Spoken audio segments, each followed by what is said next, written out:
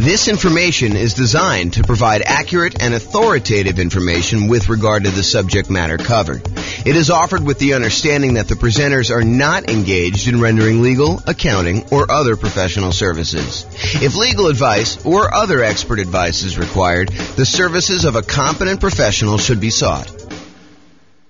Welcome to the Boise Real Estate Investing and Real Estate Financial Planning Podcast. Learn all about investing in real estate in Boise, Idaho, with a combination of real estate financial planning and modeling with numbers specific to Boise. Plus, syndicated, more generalized recordings of live and pre-recorded real estate investing classes, not all of them specific to Boise. Be sure to stay tuned after the podcast for a message from our sponsors. Hi, this is James Orr. The following is a recording of a class I recorded way back in June of 2021. So why am I publishing a class that's over a year old on October 24th, 2022? Well, over the last month, I've had several people suggest to me or ask me if in our current real estate market, a real estate market where prices are up a lot, interest rates are up a lot, demand has cooled off quite a bit, rents are up, but not that much, income is up, but not that much, and inflation is definitely here and likely to continue until the world, and yes, there is a worldwide inflation issue, not just in the US, until that gets under control. So, if in that type of real estate market, should they even be considering buying properties? For example, yesterday I got the following email from a client. Quote, "So what's your advice to buyer clients right now? Wait for prices to fall? Buy now but with cash? Use those builder incentive loans? Watch TV with the dog?" End quote. My response to them was, watch the Is Nomad Dead class. That's still my answer. And so I figured I might share with you the class that I feel is a really solid start to answer the question, should I even be thinking about investing in real estate right now with the market, especially the real estate market in its current state? So one more thing before I share with you the class recording. While the answer I gave in the class is appropriate for today's real estate market, there is some additional nuance that I should and probably will take some time to add in future content I put out. So be sure to subscribe and be on the lookout for that. And here's the original class recording. Enjoy. Well, good evening and welcome, everyone. This is your host for one of the final meetings ever, at least for now, maybe ever. This is not the penultimate. Next week will be the penultimate meeting. This is the penultimate, the third to last meeting that we're ever going to do. So this is going to be, is Nomad dead? Rest in peace, Nomad. It was a good run while it lasted, but it's done. So a couple of announcements. Upcoming classes, you'll notice there's not a lot in the schedule because I'm not doing it anymore. So next week, I am teaching. I told Brian, don't worry about it. I know you're busy. I will take care of this. Analyzing single-family homes, condos, townhomes, and multifamily. Not 100% sure what's going to be in that class yet because I haven't written it. However, I think it's going to be comparing, analyzing deals, what you put in different fields if you're analyzing single-family home, condo, townhome, multifamily. I don't know. Maybe it'll be like a presentation with a bunch of like tables for, if it's a single family home, we usually use this range, and here's why. If it's a condo, we usually use this. If it's a duplex, we usually use this. If it's 3 or 4 units, we usually use this. Or if it's a big apartment building, we usually use this for the spreadsheet. It might be something like that, or I don't know. Maybe that's where it'll end up. We'll have to see. That's next week, June 16th. Wow, it's really coming up quick. Then after that, the final class, the last one. I'm going to go out with a kind of a down note, at least maybe it's a down note, and that is, are we in a bubble? This will sort of be like, I'm leaving. It's over. Hope you guys do well. This is my last prediction. Are we in a bubble? James says this. We'll see. To be determined. Will the real estate market crash? That's the name of the class. We'll see how it goes. That's going to be June 23rd. And you will notice James and Tammy's sabbatical celebration, possible retirement. That has been canceled. Not the sabbatical is being canceled. The class has been canceled. Sabbatical is on. It is totally on. This is sort of like, I don't know. I didn't quite experience this, but this is what I imagine. Senior year, you've already been accepted to college. All your grades are posted. Last week of school. Are you really going to class? Probably not. That's kind of my guess as to what's going on, but I don't know. To be determined. So yeah, school is out for summer. It's exactly right, Austin. But it's even more so. It's not just school is out for summer. It's like school is out. What's the lyric? School is out forever. It's like you're done. I mean, you're totally exactly, Nathan. You got it. That's exactly what's going on. So it's sort of like that, right? Like, do I really need to do like a celebration class? I mean, come on. The celebration is the sabbatical. So there you go. Quit saying forever. I really don't know if it is forever. I honestly don't know. It's not like I'm trying to be vague and kind of like do a little sleight of hand or anything like that. We are definitely taking off 3 months. I think there's a really, really good chance that turns into some variation of 6 months. Maybe just, pop our head up for air. Any clients need anything. Otherwise, we're going back into the sabbatical for another 3 months through the end of the year. And if I had to handicap it at this point, I'd say 10%. 10%. That's done forever. We'll see how it goes, though. All right, those are upcoming classes. And there's nothing else in the calendar. Like, go check the NCREG website. There's nothing else up there. There's no more coming. That's all you got. So, for one of these last classes, I don't know. I'm a big believer in rewarding promptness, like people that are on time and show up on time and do the right thing. I'm almost tempted to like do something really special for people that actually show up for the 6 o'clock kind of like start of the class instead of the 6:05, 6:10, 6:15, sometimes 6:30, sometimes 7 o'clock, people that roll in. Occasionally, I'll see someone like RSVP and register for the webinar at like 7:40, like as if they're going to go and join the webinar at that time. I'm like, really? You're showing up like with the last 20 minutes? There you go. So, all right. So introductions via chat, if you would be so kind, for one of the last times. Please make sure you switch over to all panelists and attendees. And then who are you and where are you from? And do you believe Nomad is dead? I mean, a part of this is what is it? I do believe in fairies, or where you knock your feet together or sprinkle dust or whatever. I don't even know what the thing is, but do you believe Nomad is dead? And if you want to throw in why or why not, please do. Go ahead. There you go. Figure that out. And then, of course, if you do have questions throughout the webinar, please do use the chat window. I actually look forward to some questions. I think it's an interesting thing. Keeps it lively, keeps me on my toes. I get to realize that I'm not just talking to myself. So, yeah, Mike's like, I don't know if it's dead. That's why I'm here. I'm here for you to tell me if it's dead. Oh, man, I could go off on a tangent about that comment right there, Mike. I mean, really? You're relying on me to tell you if it's dead or not. Oh, man, I should go off on a tangent. I'm not going to, though. I'm going to be nice. There you go. Here to learn. Nope. If people are saying, nope, it's not dead. We shall see, right? We shall see. All right. This is my new little warning slide. I like this. There was an attorney that did some continuing education. Tammy sent this over to me and a friend of mine, and I kind of liked it so much I kind of commandeered it. I borrowed it. So it's largely his. So why you should not consider anything I say as advice or even reliable information or education. Oh, man. Wait to the end to tell you this. Hey, I'm probably not your realtor. For some of you online, I am your realtor. But I'm probably not your realtor for most of you guys. I'm not your attorney. I'm not an accountant. I'm not a CPA. I'm not your advisor. So I'm not doing this. This is not advice for you, like customized or personalized. Facts do vary greatly. So I can tell you something, and it could be absolutely true in this really narrow context, this really narrow kind of like space where it exists. But it could vary a lot depending on who it is and what's going on there. Chances are I don't know what I'm talking about. So there you go. How's that for a disclaimer? Chances are good. I just don't have a freaking clue. I have no idea what I'm talking about. I don't always get good sleep, and I may be fuzzy brained. So there you go. And allergies have kicked in. I don't know if it's allergies have kicked in for you guys, but man, maybe yesterday or today, it's just rough. Like the allergy is like definitely headachy, fuzzy headed, or maybe it's something else. I don't know. I have to see about that. I'm easily confused. Maybe you are too. So there you go. That's my new disclaimer. Oh, there you go. Oh boy. Okay. Is Nomad dead? I am your host, James Orr, real estate broker, at least for now. There we go. Well, I guess we had some questions. I assume that there are no crazy questions.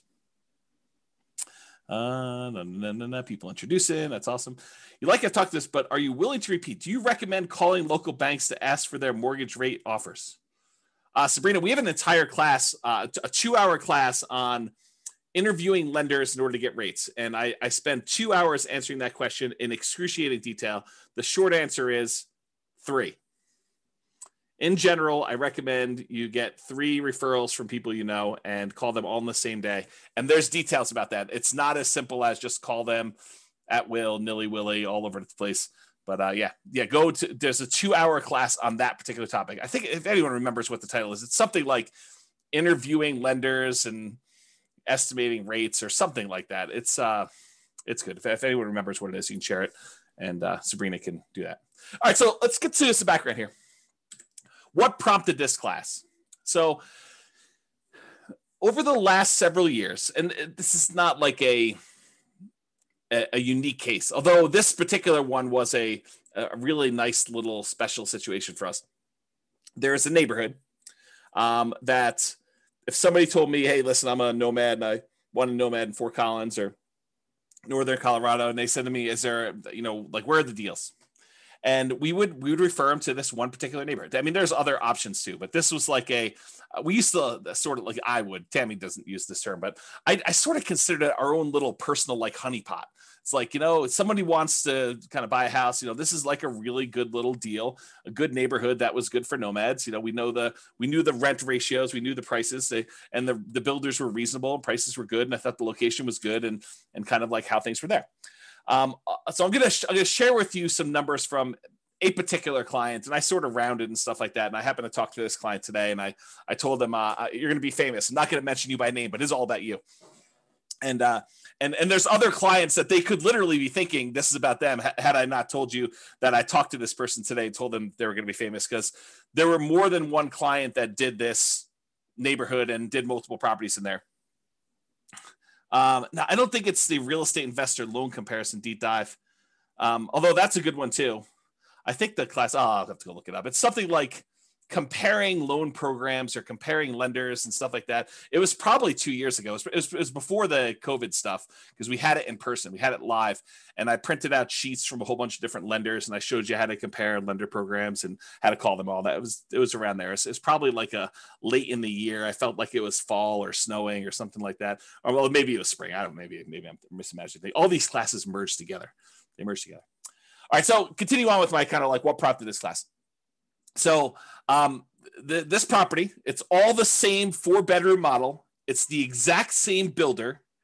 And in most cases, this client was going under contract months before they actually close. So the pricing sort of is delayed, right? Like you go under contract in October and you don't close until April or May. It's like that long of a building time. So there's a little bit of delay between when they went under contract and when it actually is delivered to them. So here are their numbers and why this class exists, is the Nomad Dead kind of class exists. So in April of 2018, this client purchased a property. It's 4-bedroom property, the same builder, same model, for $354,000 with about $10,000 in options. They did flooring or fencing or something like that. So it was really about $344,000 for the base price of that particular model. In June of 2019, a year later, they decided to do this nomad thing where they're going to buy a property, move in for a year, live there. Then at the end of the year, they're going to convert that one to a rental. They're going to go buy a new property. They're going to move into that, buy it with 5% down or whatever they're doing, 3% down, 5%, 0%, something like that. And they're going to move into the property and live there. And then they're going to repeat this process where they convert that one to a rental and move into another property. And that's what nomad is in general.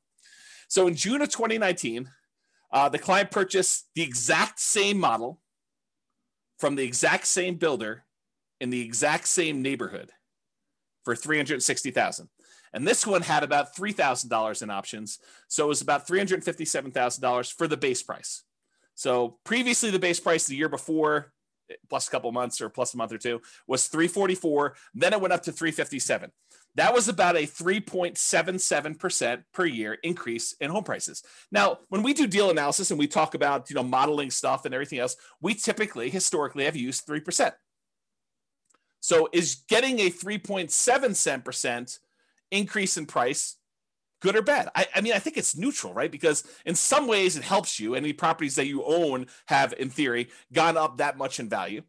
And any properties that you're about to buy are a little bit more expensive. So it hurts you there when you're going to buy properties and do that. So it ended up being 3.77% increase 1 year to the next. Totally within what I would consider a reasonable range of what the property value had gone up from between April of 2018 and June of 2019. And we typically model that 3%. Rent at that time when they rented the property, because remember the first year they lived in it, so we didn't know what rents were, and that's a problem with a lot of times when we're buying, especially in a new construction neighborhood, and we don't have a lot of rent comps. We're guessing what rent will be, and it's not even what rent will be when we buy it, which it's going to be in like 5 months from when we go under contract. It's what rent will be a year from after we buy it and we move in, and we're going to convert it to a rental. So we're sort of like guessing as to what rents will be in some cases 18 months or more out. Sometimes tricky to do that. So it turns out rent was about, and I don't remember what we were estimating for rent. I just remember thinking this is probably going to be a good rental area. Rent was about $22.50 per month. And I honestly think they probably got top of the market. I think they got really, I don't want to say lucky, but there's a range of rents. Rent's not an exact number. And you could advertise, 2,100, you could advertise 2,300, and you could get, somewhere in that range. Might take you a little longer to get to 23, or you could find that right person who works really close to there, or it's directly between two places where the two spouses work. And so it's a great central location. I mean, it's all these reasons why it could be that thing, but rent is not an exact number. And so they got $22.50 per month. I felt as though that was a really good high number for them for rent. I was like, that's awesome. You crushed it. You did really good. So they bought their next property for $360, which is $3K in options. $357 was the base price, and they rented out the one they bought for $354 for $22.50. Okay, so that's what it was, $22.50. Last year in 2020, June of 2020, so like 12 months pretty much since the last one, the client purchased the same exact property, same model, same neighborhood, same builder, for $376, and they had about $3,000 in options and upgrades on that particular one too. So the base price of that one was $373 for the base price.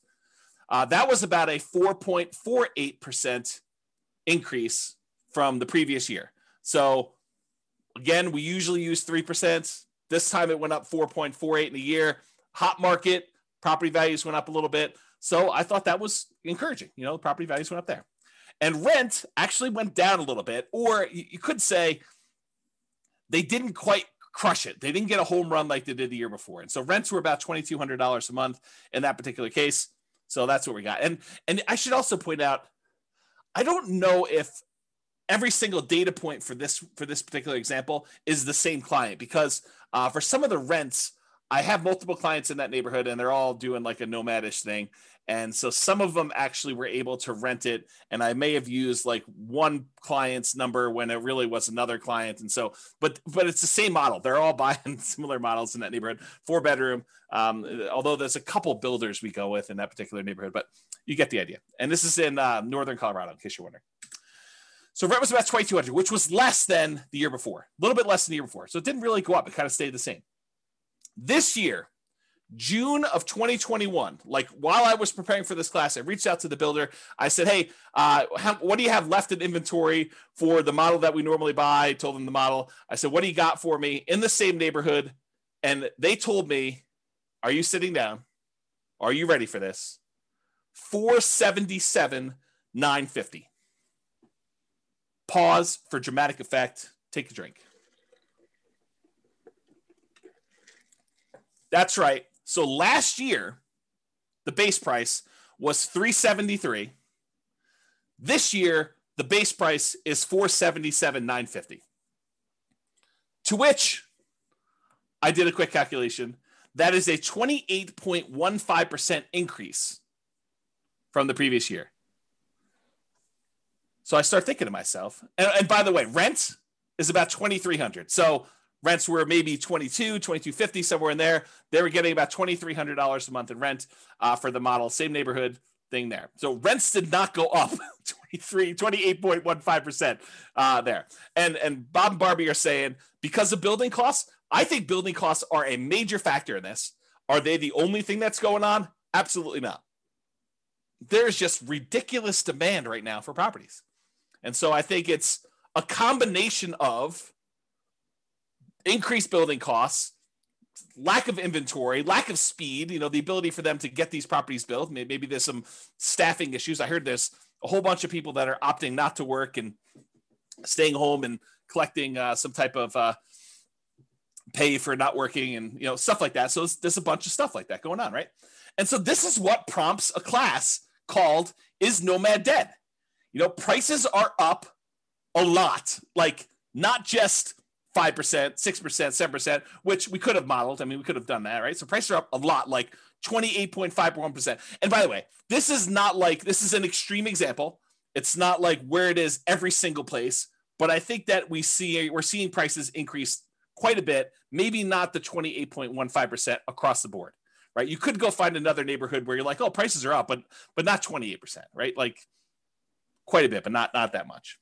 So prices are up a lot. Demand is up a lot. This multiple offers on a lot of these properties. There's waiting lists for some builders in order to get into properties now. It's pretty ridiculous right now, which, as an aside, if ever there was a time for someone to take 3 months off, might it be during one of the craziest real estate markets ever, where it's really hard to serve clients because they're having to go out and make 10 offers to get one property accepted, or they have to be on waiting lists even for new construction, or prices have jumped up really fast and rents are sort of lagging behind. If ever there was a time for a real estate broker who was kind of getting a little bit burned out a little bit, needed a little break, for them to take 3 months off, might it be Q3 2021? I don't know. I'm just saying hypothetically, not saying anything in particular. I'm not calling anyone out by name, not doing any of that, but I'm just saying, maybe. Okay. So demand is up. Interest rates are down, which I'll show you here in a second, but not that much. They didn't go down like that crazy. So it's not like the price is, the same, like, the monthly payment's the same. Rents are up, but not that much. I mean, they're not like 28.15%, like it's pretty crazy to think about this nonsense. Income is up. People's income have actually gone up. We're seeing some inflation sort of activities going on where, people applying for jobs are seeing those the starting wages there. And in some cases, people are getting raises. And I don't know, we're seeing a lot of that stuff. It also sounds like you've thought it through. I'm not sure what those shapes are. Is that like a unicorn? Maybe it's a unicorn. And then Bob and Barbie say, especially a broker that doesn't want to be a psychologist due to buyers able to get the house. Yeah, right. It's hard. You go read a lot of these articles about agents and how they're really struggling, and there's just a lot of stuff. So income is up. Signs suggest that inflation is already here, and that it's likely to continue. I mean, we're seeing signs of that happening right now. So you've got all these kind of factors coming in, which prompts me to ask, hey, is Nomad dead? Like, has the train left the station? Am I too late to the party? If I just learned about this thing, if I just went online, I saw your class, I'm like, oh man, this Nomad thing, this sounds really, really good. And then you like see the numbers I was using, and I put it back on the shelf. I probably shouldn't have done that. If you see the numbers I had in the Nomad book that I used to give away when people came to class live, and you're looking at these things and you're like, 230, 240. Can we still buy houses for 240? And then you're like, and you're like, what is going on here? Like, how does that even work? Like, is it too late? I mean, the numbers you were using before, those seem really, really different. I can't get any to look anything like that. Begs you to ask, is Nomad dead? Am I too late? Is this like even going to happen for me? Should I even bother? Or are you like, oh, it always happens to me. I find out about something. Had I only been buying properties like this particular client of James, the property he bought for $354, once these ones sell for $477, those become comparable sales to show that that's probably the new value for someone trying to buy a property. It's about that when the new ones become comparables for the ones that they bought, 3 years ago, whatever it is, for $354. So what is the difference in price between that? Is that like $120,000? Approximately 120,000. So 1, 2, well, I guess not all of them are 120, but let's 1, 2, 3 properties that they bought previously. So that's probably $300,000 in profit in 1 year. What? That's crazy, right? Definitely crazy. Yeah. See, Royce says I'm supposed to actually call him when I know it's going to increase $120,000. I didn't know. I called like the clients that had properties in that neighborhood. I'm like, hey, are you sitting down? Because I just found out the models you've been buying, they're now $100,000 more than what we were paying last year. And they're like, what? I'm like, yes. And we just had to wait for them to sell because it's just crazy. Okay. So this is why there's a class called Is Nomad Dead? And we will find out. So because I did this particular one builder, I went and I looked at some historical data on another builder that we like here in Northern Colorado. Yeah, cue the charts. Exactly, Steve. You're right, buddy. Here we go. So what I did is I went and I looked at some historical data. And I'll tell you how I got this chart because I think it's instructive and it's probably interesting to some folks, especially the more the nerdy, geeky ones. And, you know who you are. So what I did is instead of actually going back and trying to pick out exactly one, this particular model that we happen to like buying, it's a 4-bedroom property by a new construction, by a builder that does new construction in Northern Colorado. And I went all the way back to about 2014 data because I think that's when it stopped. I think that's when it started, rather. I think this is that particular property when they started building this model with these specs. And I went and I looked at it and I said, okay, it has to match this exact square footage requirement. It has to have, this amount for, above grade finished square foot, this amount of finished square foot, including the basement. And so I matched it based on square footage. So is it possible there's like a rogue property in here? Yes. But I will tell you, I hand looked at the data just a quick glance, and the overwhelming majority of these things were exactly this builder. By the way, don't call me during Anchor because I had to turn my phone off.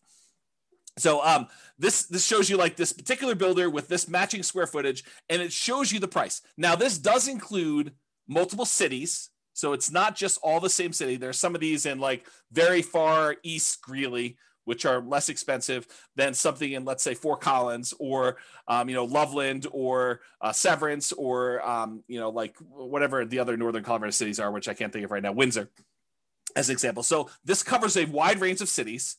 And it also covers a wide range of what upgrades people do. Just as an example, when my clients typically buy a property from this particular builder, we talk to them about the pros and cons of rolling in all of the upgrades: backyard landscaping, backyard fence, air conditioning, the upgraded appliance package. So there's all these extra things that we usually talk about. Hey, look, you could go ahead and add all these things after closing and save yourself some money because the builder has definitely marked them up. Or if you decide to roll them in and have the builder provide them, you're paying a premium, but you're able to finance them. And so you're only putting out 5% or 20% or 25% of the value of the thing because you're financing the rest at some really low interest rate. And so there's a range of what these values would be. It's not like this one got bid up or anything like that. And maybe that this person who bought this particular property right here, where my mouse went, decided to roll all their stuff in, or maybe they had a lot premium because it backed out to open space or something like that. And so all these different factors as to where they are. But in general, you can see the trend. The trend is up and to the right.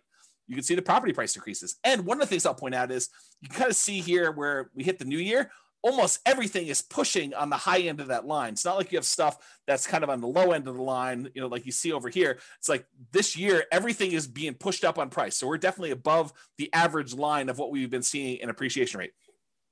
The red line is the linear growth rate.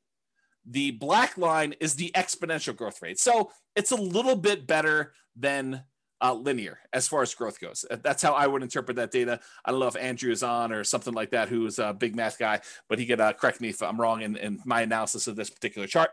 But you could see the prices for these things has definitely gone up. Before, we were able to get this Michigan model, the 4-bedroom property for, in the low to mid 200s, like, 230, 240. And if you remember, this is about the time that this book was written. And this is the example we use in this particular book. So it matches what we were getting at the time in the book, if you kind of think about it that way. The same properties nowadays, they're over 400. They're like up there, okay? So you can see this historical chart. So when prices go up that much, rents don't quite go up that much. Is Nomad dead? All right, so I'm going to do some comparisons, because I think that's what you want to know, right? You're like, hey, listen, I read the 2015, the original Nomad book, and the numbers are not what they are today. Yeah, no joke, right? So let's go think about Nomad then and now. Here they are. So back in the 2015 original Nomad book, the purchase price we used was $238,875. That was the base price with some upgrades thrown in for buying at the time, it was basically a Michigan model, although you could make an argument it was any other house that was similar characteristics. It didn't have to be that, but that's what we used when I modeled it. Okay. So it's $238,875. The purchase price today for that same model with the same upgrades, $437,375. Now, this is not a true compounding annual growth rate comparison, right? Because it's not like we have the same house and the same house sold. It's like you have the same house that may be in a different neighborhood, it may be in a metro district, it may not be in a metro district, it may, on average back to better location or be in a better, a place, a better city, any of these things kind of factor. So it's not truly a compounding annual growth rate, but I did do the math for you that says, hey, look, if they were like 240 or so back then, and now they're 440 or so right now, what is the annual growth rate for that 6-year period between those? Turns out the growth rate for those properties during that time was about 10.61% per year, compounding annual growth rate. Craziness. Okay. So we were estimating 3%. So when properties do better than that, it helps you for all the properties that you own. It hurts you because you're buying more expensive properties as you're moving forward. So it helps and hurts depending on where you are in the process. Now, back then, in 2015, the interest rate we used when we did our deal analysis in the book was 4.5%. And we talked about using a lender paid PMI, private mortgage insurance. Go watch the whole 2-hour class on private mortgage insurance. I'm not going to cover it here in detail, but basically the lender increases the rate slightly. And instead of charging you a monthly PMI payment, it's included in the interest rate. Okay. So that was a 4.5% lender paid PMI rate, the overall interest rate with 5% down.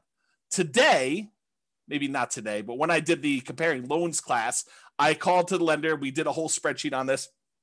The interest rate was 3.625% with lender paid PMI with 5% down. So it was 4.5. Now it's 3.625. So that actually got better. That might help us, right? Steven or Stefan says, where do we watch the older videos? You're in a really weird spot because I'm like shutting everything down for going to thing. Right now, though, you could probably still watch like 100 of them. By watch, I mean listen on the podcast. But I would go download them tonight. Like while you're here, go download them because I am this close to actually shutting everything down and pulling everything off the podcast too. So go download what you want. You can actually go subscribe to it and then click download on all of them. They'll stay on your phone even if I delete them, is my understanding. And then go listen to the ones you want there. If somebody wants to put the thing on there, I think it's Nomad Real Estate Investing Podcast. But if someone happens to have the link and is willing to be nice to Steven, you can put them on there. Okay, so I'll continue with the class up. So interest rates were worse, 4.5. Now they're better, 3.625. And then the estimated principal, interest, taxes, insurance, that's PITI, plus the HOA, plus the PMI. If you add up all of those things as the monthly cost, before in 2015, when we did the book, it was $13.88 and a penny. I just went back and I recreated the calculations and I figured out what the payment was. $13.88, round up, call it $1,400, about $1,400 for the payment then. Today, to buy the same house, $440,000 approximately at the new 3.625% interest rate, the payment is about $2,306. Wow, my phone is blowing up tonight. Not sure. Maybe people think I'm already on sabbatical. I'm not teaching class anymore. So $2,306, 79 is the new payment there. If you kind of do a compounding annual growth rate for that, like if you pretended that, it went from this to that, that's 8.84% compounding annual growth rate per year. So if you think about it, it went up, but not quite as fast as the price did because interest rates came down. So the payment increased, but not as much. It still went crazy. I mean, it's like 8.5%, more than 8.5% per year growth rate on that. Bam, that's like crazy nuts up. And then rents. Rents went from, back when we wrote the book, we were getting $1,545 a month in rent on those things. $1,545, as if you can rent the property for $1,545 now. It's like, I don't know, the market's crazy. So $1,545 a month was back then. Nowadays, that same model is probably in the ballpark, depending on what neighborhood it is and kind of what's going on there, about $2,200 a month. That's a 6.07% fake compounding annual growth rate because it's really not the same thing. And so doing that it's not a good comparison, but it's a comparison because you can see like how fast these things grew compared to each other, right? So the price went up the most, grew the fastest. The actual payment amount grew the second fastest, and rents lagged. Rents did not go up as much as prices went up, nor as quickly as the payment actually went up to do that. Okay. Franklin, thank you for posting those podcast links there. I appreciate that. That's for you, Stephen. And then Steve says rents are lagging. Annual takes time to adjust up. Yeah, it's going to take time to do that. But what's great about these properties is you lock in your financing and the price you paid at like whatever the rates were. And if rates went down, which they did, you could actually go and ratchet your interest rate down and improve the financing on it. If they went up, no big deal. You had a 30-year fixed rate financing on there. It doesn't get worse for you. But if it does get better for you, you can take advantage of that and refinance and do like a rate and term refinance or cash out if you really want to and do that. Okay. So those were the comparisons between then and now. All right. So the question becomes, is Nomad dead? Should you go, if you could have gotten this before and now it's this, should you even bother? And I think the question I would rather pose to you as kind of like an alternative to this is, do you have something better to invest in? What is your alternative? If you're not going to do Nomad, what are you going to do else? And I think that's the way we have to look at it because yes, and I'll show you numbers. I'm going to go into detail. You'll see charts, you'll see numbers, but I'm going to show you the returns are definitely not what they were in 2015. Now, the people that actually follow the plan from 2015, their returns are way better than we estimated in this book, right? Because we are estimating 3% growth rate for purchase price, 3% growth rate for rents, and we assume the interest rate stayed the same. So prices went up faster than that. So any properties they own grew faster than that. The rents grew faster than that. And also the interest rates came down. Is that always going to happen? Is it always going to go in your favor? Absolutely not. Not a chance. Okay. So here's the question though. Is Nomad dead? And I think the better question is, what are you going to do if you're not going to do Nomad? And then let's look at what the return is now for Nomad and see. Okay. So alternatives. You could invest in the stock market. Stock market is doing amazing this year. May do better next year, may do worse. We don't know. I mean, I think it's all speculative, which, I'll get to this later on because I have a whole section on like learned helplessness and kind of like making choices and am I too late to the party and all sort of other stuff, which I'll talk about. I'll hold that for later. So alternative stocks, you can invest in that. Bonds. A lot of people are saying bonds right now are dead. The interest rates you're getting on bonds are so low that some people are really questioning whether or not you should have bonds in your portfolio. You're going to invest in commodities. I'll probably do some more of that in commodity investing in my sabbatical time, my retirement. 20 or 25% down buying properties. If you're going to go buy those, maybe 15% down if you're willing to pay the PMI and that high rate. Most people would not be willing to do that. Are you going to go do that? Or other real estate? Are you going to go buy creatively? You're going to go try to find motivated sellers in this market. Good luck. I mean, it's possible, but it's going to be really hard in this market to find motivated sellers. Maybe when the market changes. I mean, we'll see. Markets change. They get hot, they get cold, they get hot, they get cold. I mean, it's just cycles. So are you going to do 20 or 25% down? Are you going to do some other type of real estate? Are you going to buy options? Are you going to do turnkey stuff? Are you going to do lease options? What are you going to do? Like, what's the return you're going to get on those? Are you going to go do dog money? Are you going to do, Bitcoin or some other type of cryptocurrency? Like, what are you going to invest in? And what are the characteristics of that? And what are the returns you're going to get? So what's the return with Nomad then in 2015? And then what is the return in Nomad now? And I'm not going to use the like crazy returns we saw. I'm going to use what we estimated the returns were going to be, that 3% slow and steady growth rate. Because if I go back to 2015 and I use some ridiculously high, 10% return year, it's going to look crazy. It's going to look awesome. I'm not going to do that. I'm going to say, listen, back when we were thinking about this, we were saying, if you can get 3% a year growth rate on average, some years is going to be down, some years are going to be up, but 3% growth rate per year, 3% rate growth rate per year. And you compare that to buying something today and maybe you'll get 3% today. Who knows? With inflation, maybe it's better than that. Maybe we see some, it's kind of like peaked out and we give a little back. So we're going to buy our next one at a slight discount. And I mean, we don't really know. It's not clear. Well, I'll get to some of that later too. So if you compare what you can get now, maybe to what you had before, or what you can get with the other options you're thinking about today, what are the returns you're going to get in stocks or bonds or commodities or whatever else you're going to invest in? What are your choices there? And does it make sense for you to do Nomad? And then you can determine, is Nomad dead or not for you based on your specific situation? Okay. And I'll also point out, remember with Nomad, we are limited in the amount of money that we can put into the deal, right? Because you can only buy one per year with some really rare exceptions. But you can really only buy one Nomad property per year that you can move into, live there for a year, and then convert it to a rental.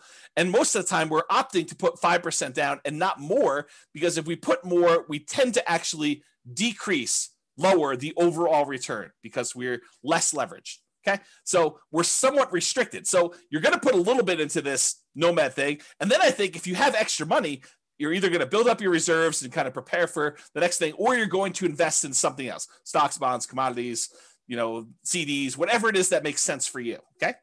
So inflation, having debt is largely supported by someone else who's paying for it, like tenants, that you could pay off later with inflated dollars is beneficial.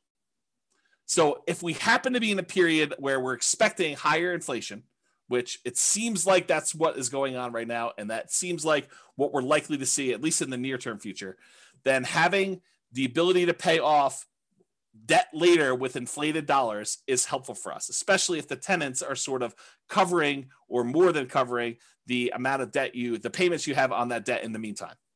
Okay, so that's a good position to be in. Okay, one other thing I'll point out here. Tyler says, why 5% instead of that new 3% conventional? We talk about this in the Financing Nomad class.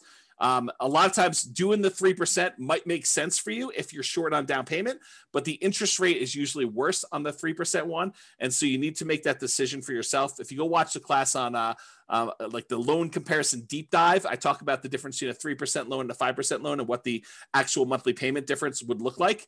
But if you can only do the 3% because that's where your down payment is, or you'd rather have more reserves, go for it. You're usually limited on how many you can do too. So we do the 5% all the way up to 10 loans or more for owner occupant. The 3%, you're going to be limited in how many you can do. But there's more detail on that in other classes. That's really not a topic for tonight. Okay. You're not committing to 10 nomads. So I want to point this out up front. It's not like you have to decide today that I'm going to do this 10 nomad plan. 10 is arbitrary. I hope you guys know that, right? Like we sort of plan it out for you and put it in front of you so that you can see what it looks like if you go that far out, but you don't have to do 10. You could do 1. You could do 3. You could do 7. You could do 14. You could do 27 of these. Okay. There's no limits, high or low, on how many you have to do. You're choosing to purchase one property. You're making a decision today. Okay. Today, with the knowledge I have, with the information I have right now, with my current financial situation, with my current reserves, with my current amount I've set aside to invest, with my current risk tolerance, with my current family situation, with my current job situation, I am going to either choose to buy one house or I'm going to choose not to buy a house. It's a single decision point. You're not saying, I'm getting married, I'm doing this 10 nomad thing deal. You don't have to decide that. It's one. Then, once you buy the one, you move in there, you're living there, you save your money. You continue to educate yourself over the next year. There's zero pressure to do a second one. If you decide you want to do it, great. If you decide you don't want to do it, great. You don't have to do more. You decide if you want to do one more at that point. It's up to you. Okay. You only repeat this if it still makes sense to you. You reevaluate. Here's my new job situation. Here's my new financial situation. Here's my new reserve situation. Here's my new down payment. Here's what I think the market might or might not do. Although, good luck with that. Here's what I think is going to do there. It's like all this stuff you take into account and you decide, do I want to move forward with another one? Yes or no? If it makes sense, you do another one. Yeah. Roy says, speak for yourself. Those numbers say buy 10, obviously. Right. And I think there's a case to be made that you'll get to the next point and you'll be like, what are my options? What else can I invest in? Oh, this nomad thing is the best returning investment I could possibly make. I'm going to choose to do that. But you need to decide that on your own. There are no promises being made. There's no guarantees in life, period. Okay. So I personally think there is power in making good decisions repeatedly. Think about good habits. I'm a bad example of this, but eating good, healthy food every day, getting good, regular exercise, investing in long-term relationships, all those things, the good habits that you put in and make, compounding effects over time, I think you're rewarded for that. but you can get feedback through the Nomad process and other things. But you can get feedback on the Nomad thing, and you can make better distinctions, and you can improve your decision making over time. So next year, you may say, this 2-bedroom property I bought in, the right over the border in Wyoming wasn't the best investment for me. Maybe I'll do a 3-bedroom or 4-bedroom, or maybe I'll come a little bit south into northern Colorado, or whatever it is. So you go and you kind of like evaluate whatever that is for you, and you make better distinctions and you make better decisions over time. Does that mean that you are automatically going to make better decisions? No, but you'll make different decisions, and you'll say, oh, that was even worse than what I tried before. I should do something different next time, which we'll talk about more when we talk about learned helplessness. Okay, so there you go. So let's take a look at this cash flow power meter, 2015, then and now in 2021. There's a whole class on the cash flow power meter where I explain to you what's going on here, but this shows you a relative measure of how good the cash flow is on a particular property we're considering. And back in 2015, we were right in the middle. This little black line here shows that you were right in the middle, where you would have positive cash flow only if you took into account the cash flow from depreciation, the actual tax benefits of owning that property. Otherwise, it would be slightly negative cash flow. That's what having it in this yellow section means. It means that if you take into account the cash flow from depreciation, the tax benefits of owning the rental property, then this would be slightly positive with cash flow if you take that into account. Otherwise, it's negative. In 2021, even if you take into account the cash flow from depreciation, it's negative with 5% down. That's what this is showing you. It's showing you that it's red, it's negative. You manage it yourself, including the tax benefits, it's negative cash flow right now if you're going to buy properties. So there you go. That's what we're seeing right now. Comparing them to now. Time for a beverage here. All right, here we go. And just to show you a kind of comparison, I showed you the same chart before. This is the 2015, 6 years ago, 5% down Nomad book, right in the middle of this cash flow from depreciation thing. And then I showed you today, 2021, if you put this 5% down, it would be that negative cash flow. If you decided to put 20% down as a non-owner occupant, you did not occupy the property, we're not moving in here with this 20% down, then it would still be slightly negative cash flow. So if you go buy a rental property today in northern Colorado and you bought this particular new construction as a similar example, you'd still have negative cash flow even if you put 20% down. Back in 2015, if you put 20% down, it would be positive cash flow. Barely, but positive, okay? And then if you put 25% down and you bought this as a regular rental, you would have slightly positive cash flow. It's in this light green area if you managed it yourself, because this dark green area is showing you what happens when you have a professional property manager in there. So this is the cutoff line between you managing it yourself and having a professional property manager. So you put 25% down. If you're buying this property, you would have slightly positive cash flow if you managed it yourself, or negative cash flow if you had a professional property manager doing it yourself. Same property, just 3 different financing types that I showed you to compare. That's what these 3 different meters show. Okay. Any questions on this? Is this good for you guys? Are you liking this Nomad Dead? Is it interesting? Let me know. That'd be helpful. As I drink my beverage. Okay, it's interesting for at least one person. Thank you, Nick. All right, so apparently there's some other people that find it interesting too. Okay, cool. So this is the return in dollars quadrant that we typically use. The return on investment quadrant series. We've got return in dollars, we've got return on investment, we got return on equity. I'm showing you return in dollars, comparing the 2015 book to the 2021 if you bought something today, and how does that work?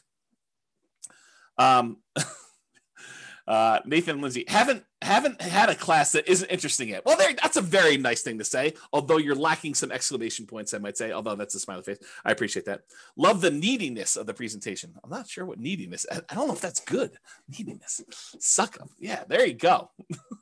Royce said, I think he was talking to Nathan and Lindsay about being a suck up. There you go. Royce, you should switch it all to all panelists and attendees so that you can trash talk directly instead of just trash talking to me. And everyone else can do all panelists and attendees too. That way other people can see their stuff. Okay, here we go. So what this shows you is the amount of dollars that you're getting in return in the first year for buying a property this way, and by the way, I do know that you're technically not renting the property in year one as a nomad, but I'm pretending as if you did. Okay. So I do understand you're not really renting it in year one. This is like as if you could magically rent out a property, get full rent when you're supposed to be owner occupying the property. I do this as like an instruction sort of thing, but it's not practical, right? Because if you're doing nomad, you're putting 5% down, you're not able to rent out the property in the first year and move out and do that. There you go. Race is now unleashed. So this shows you the amount of return. So for example, and this uses the same appreciation and rent appreciation numbers as before, but it does use different interest rates. It does use different prices.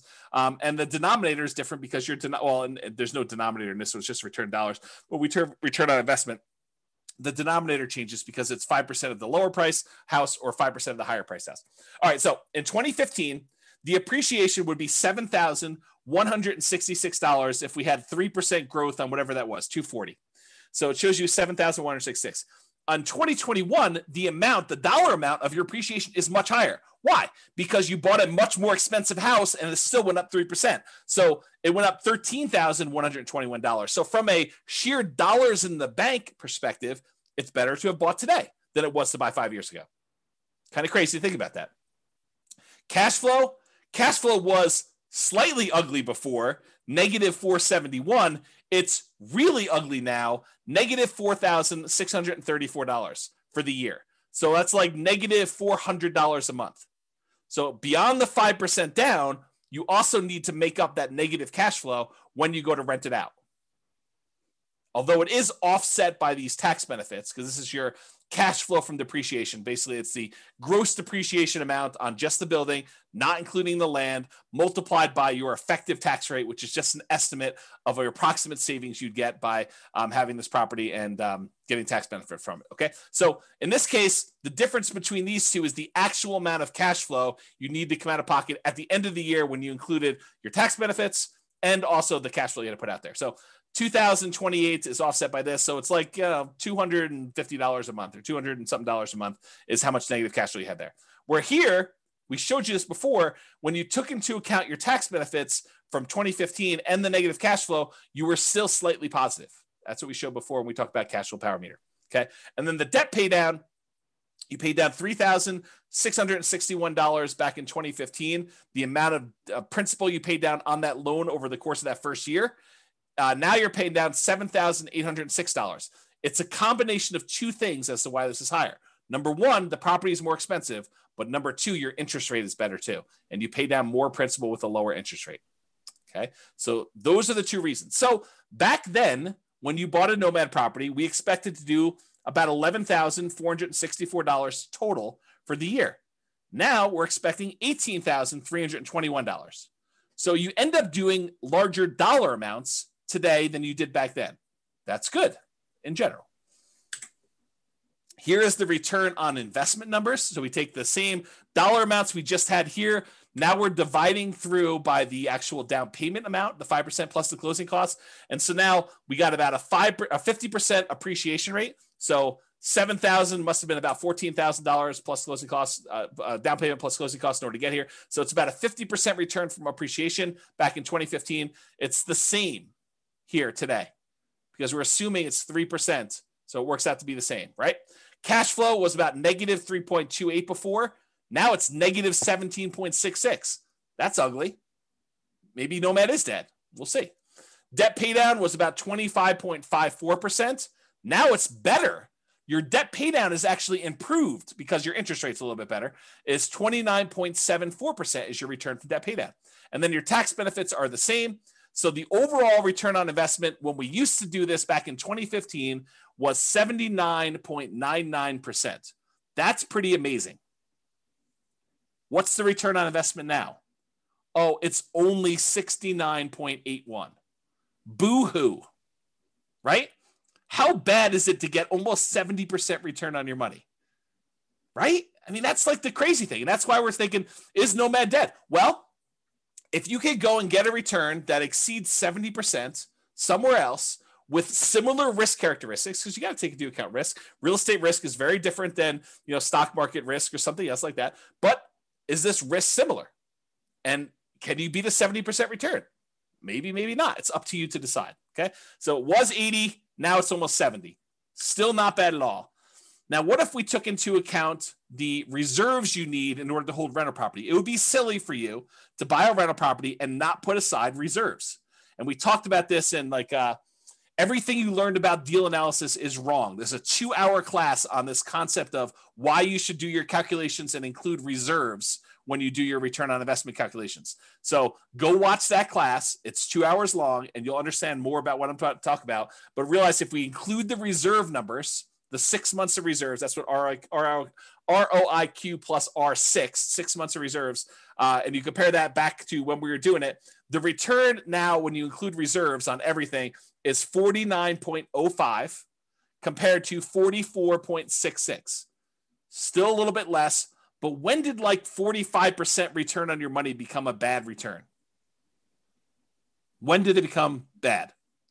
So Bob and Barbie says, seems like the tax benefit should be greater as the purchase price is more. It's the same ratio, though, because you put 5% down on both.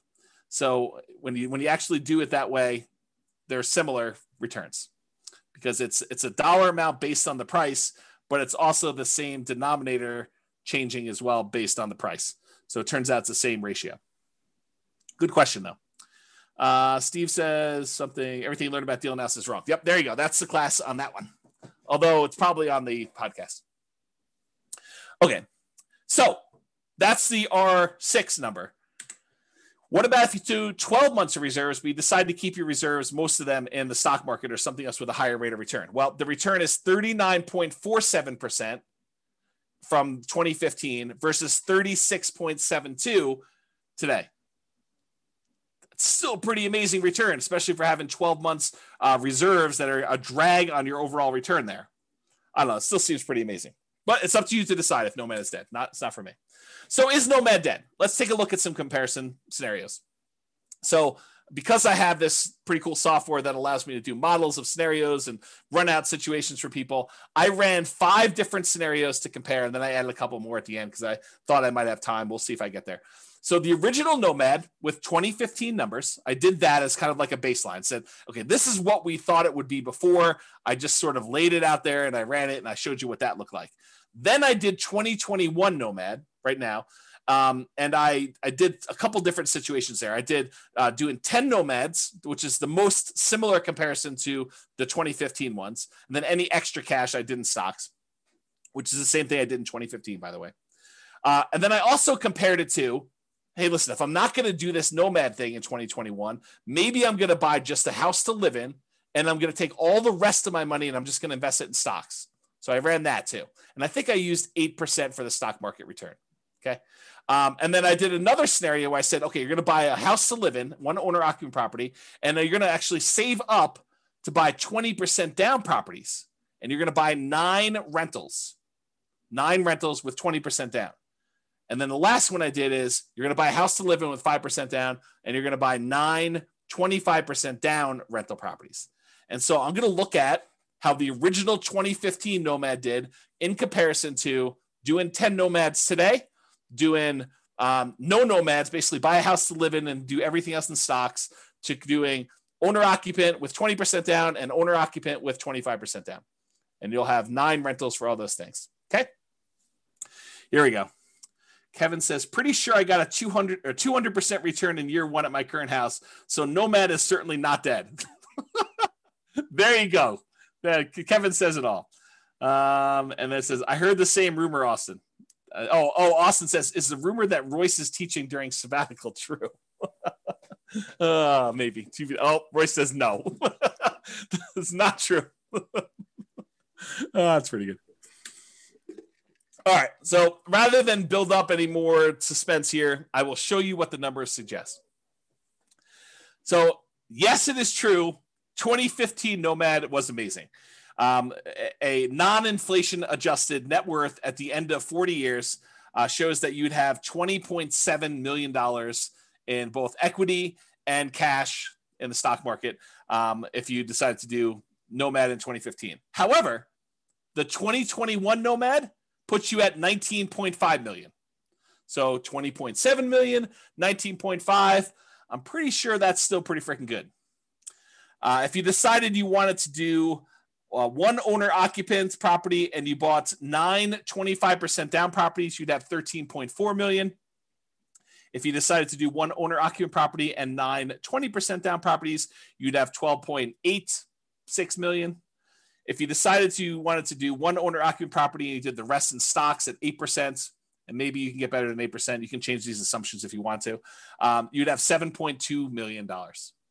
So that's what the net worth was. If we adjust for inflation, the 2015 nomads like having $6.3 million in today's dollars versus a 2021 full-on nomad is about $6 million in today's dollars. So it's a difference of, well, it's 3.71. So I'll just call it almost 4. So $400,000 difference between one and the other, if you think of it that way. The ones where you do other stuff, just in, it's like 4 million, and 2.2 million. Daniel says, do you have simulation that shows for markets that are slowly growing, stagnant, or slowly declining? Slightly declining. Yes, I do. In fact, the software allows you to do whatever you want. That's why I wrote it. And we have done classes before where I talked about what happens if you're investing during a declining market and stuff like that. So there's like a large number of models you could do, and you can enter your own stuff and say, what happens if the market does a range of values? Like you can do Monte Carlo simulations, stuff like that. So yes, it does all that stuff. Okay. Here's the chart showing net worth over time. You can kind of see the curves. These top two, the red one is 2015 Nomad. The orange one is 2021. So they're pretty close together. Then the next two are buying the 20% down or the 25% down rentals. And then the stock market one lags behind here. But, part of this is assumptions, right? If you thought the stock market could get you 15% return, I bet you this chart looks very different. So you got to go play with what you think you can actually do and compare those to see. All right, so this just shows you account balances. Before was net worth, which included equity, and also your account balance, which we're assuming the account balances are invested in stocks. But if we just look at how much is in your account, 2015 Nomad, you had $13 million, non-inflation adjusted. The 2021 Nomad has you at almost $7 million, non-inflation adjusted. And then the other ones had you at, let's say 3, 2.7, and 5.8. The one where you invest in stocks, the overwhelming majority of your money is in cash because you don't really have a lot of equity besides the one house you bought. So that's why your number is so much bigger than the other ones there. Okay. If we adjust for inflation, 2015 Nomads like 4 million, 2021 Nomads like 2.1 million. And that's partially because the account balances on the earlier Nomad is a lot more because, as you're about to see, with the way that I modeled this, I didn't assume your savings was increasing that much more. So it took you longer to buy these more expensive properties. So it's much slower for you to acquire properties, which means that your cash flow lags a lot. When you did Nomad back in 2015, I assumed you could buy them very quickly. So, and I didn't really change the income much between 2015 and 2021. I think I increased it by 3% a year. So that's why you're seeing a difference there. Kind of tricky. So it shows you your account balances over time. These are the ones where you're buying properties later in the game. So you can see they're kind of like little dips whenever you put a big down payment on a property. And so that's why that grows. And you can see these other ones here got the lead. Your cash balance in 2015 is much bigger. So this is what I was talking about before. With 2015 Nomad, the way that I set up the assumptions is I said, you are saving enough that you have enough for a 5% down payment every year. And so, well, maybe not every year because this line looks a little longer, but it was pretty quick. So you're acquiring properties much faster, and then you get to 10 properties very quickly when you're doing 2015 Nomad. Maybe not every 12 months, but pretty close. Pretty close. However, when you did 2021 Nomad, I assume that it took you a lot longer to save up for those 5% downs because I think for a lot of folks, it will take them longer. They're not able to do every 12 months. Now, if you have a great income, you have a great job, or you have money set aside and you have the ability to do this every 12 months on the 12 months, it's going to look a lot better than this. But because of the way I modeled it, it took a lot longer for you to get to the point where you acquire these properties. If you speed this up and it becomes back here, it looks much different. It looks better. Okay. Now, these other ones is buying 20% and 25% down. It takes you a lot longer to save up 20% or 25% with the same income and same savings rate than it did for you to do the Nomad. That's one of the benefits of doing Nomad. is that you can acquire properties earlier because you don't have to save up 20% down plus reserves or 25% down plus reserves. You only have to save up 5% down plus reserves in order to be able to start acquiring your properties. Okay? And then this other one, you basically bought one property and you lived there and you had stocks. So you bought no other properties. That's the one with just stocks. Any questions on this? Am I going too fast? Am I going too slow? Just want to make sure we're covering it, but I don't want to bore you either. Oh, let me know. I'll continue on in the meantime. All right, good. All right, so this is that chart that shows you what phase of financial independence. If you guys came to last week's class, I think it was last week's class. Was it last week's class I went over the stages and phases of financial independence, retiring early, and I covered all those? Well, if it wasn't, it was recently. Yeah. So, and so basically it shows you what phase you're in. And with 2015 Nomad, you get to phase 2 pretty quickly, the earliest. Then you actually get to phase 3, and you eventually get to phase 4 in your, before your 40 years is up. With the one where you're doing 2021, since it takes you a lot longer to start acquiring the properties because your savings rate isn't enough to get you to do it really, really quickly, because I handicapped it by showing you a reasonable savings rate, the same savings rate you had before for the 2015 one. Then you barely get into phase 2 where you have enough for lean fire. And you do eventually get into phase 3, but you never make it to phase 4 in that 40-year time period. And with the other ones, you don't even make it into phase 3. You barely make it into phase 2 with these other guys. Okay, and that's the 20% down and the 25% down and the stock one. Okay, you do make it there. And in case it's hard to read when you actually made it, this is the same chart, but it's showing you how many months it took to go into phase 2. So reaching that first goal of getting out of phase 1, working toward your minimum target monthly income till you have enough where you can actually fire. It's lean fire, but it's fire. And so how long does it take you to get there? This is like how long it takes you to get to lean fire. With the 2015 Nomad, it's 242 months. With the 2021 Nomad, it's 357 months. And part of that is because you don't have enough money to acquire these properties every 12 months. It took you a longer time to acquire properties because they're more expensive. It's like a limitation because the properties are more expensive and your savings rate is relatively low. I think I have you saving like $500 a month. So $500 a month is not a lot to be saving to achieve this level of acquisition. Because I think I have you making like $5,000 a month. So it's like 10%. Okay. Okay. And then here we go. 2021 stocks and one owner occupants. That took you 449 months. When you do the 20% down ones, it's 453 months. When you do the 25% down, it's faster. It's 421 months. So it shows you how long it took you to get to lean fire. I guess I didn't show any other charts. So this shows you your total true cash flow for all the different plans. So how much cash flow plus your cash flow from depreciation you have on all the properties. With the 2015 Nomad, you have about $30,000 a month by the time you're done. With the 2021, you have about $27,000 a month when you're done. With the 25% down ones, you're about $22,000 a month. And with the 20% down ones, you're at 18. You don't have any cash flow from your rentals when you do only stocks because you only have stocks. You don't have any rentals. Okay. And if you adjust for inflation, the 2015 one is like having $9,000 a month in passive income today. And realize you did this model earning $5,000 a month. So it's more than what your lifestyle was when you were working. You can adjust your own numbers to see what this looks like. And then 2021 numbers, you have about $8,400 a month and change. And this is also continuing to grow because all of your properties are not paid off yet. So realize because you delayed your properties acquiring them, you still have ones that could pay off. So this number will go up for that. And then doing the 25% down ones, it's almost $7,000 a month. With the 20% down ones, it's almost $5,700 a month from there. And this shows you the charts for doing this.